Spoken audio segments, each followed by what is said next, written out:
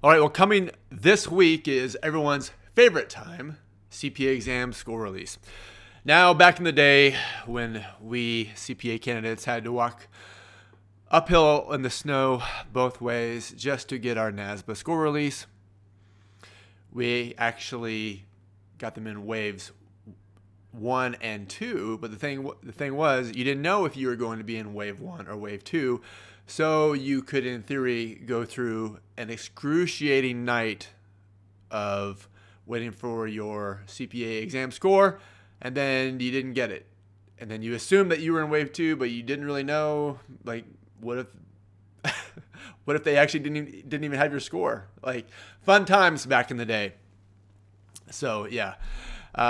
So this is the first CPA exam score release of 2023.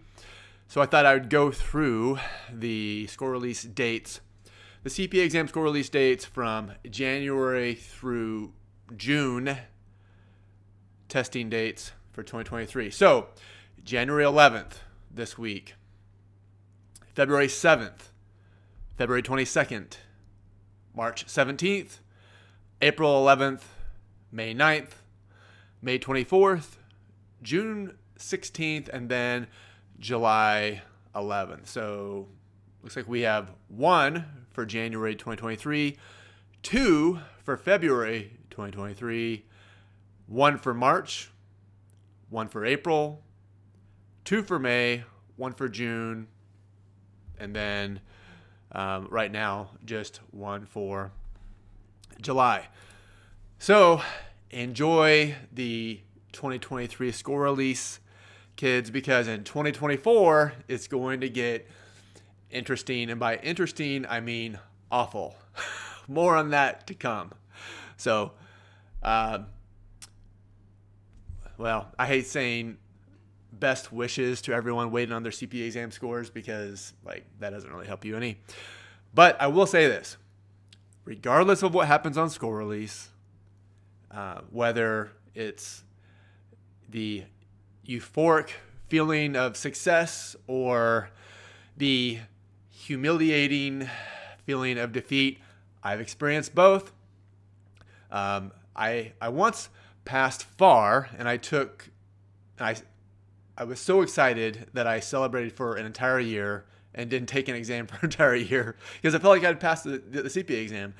And so don't do that. That's a big mistake because consequently I then lost that FAR credit. So I actually got to experience passing FAR twice.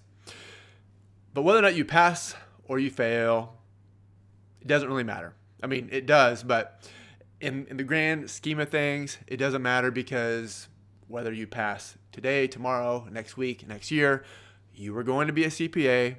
As long as you don't quit. I've seen people take 23 exam sections. Today they're a licensed CPA.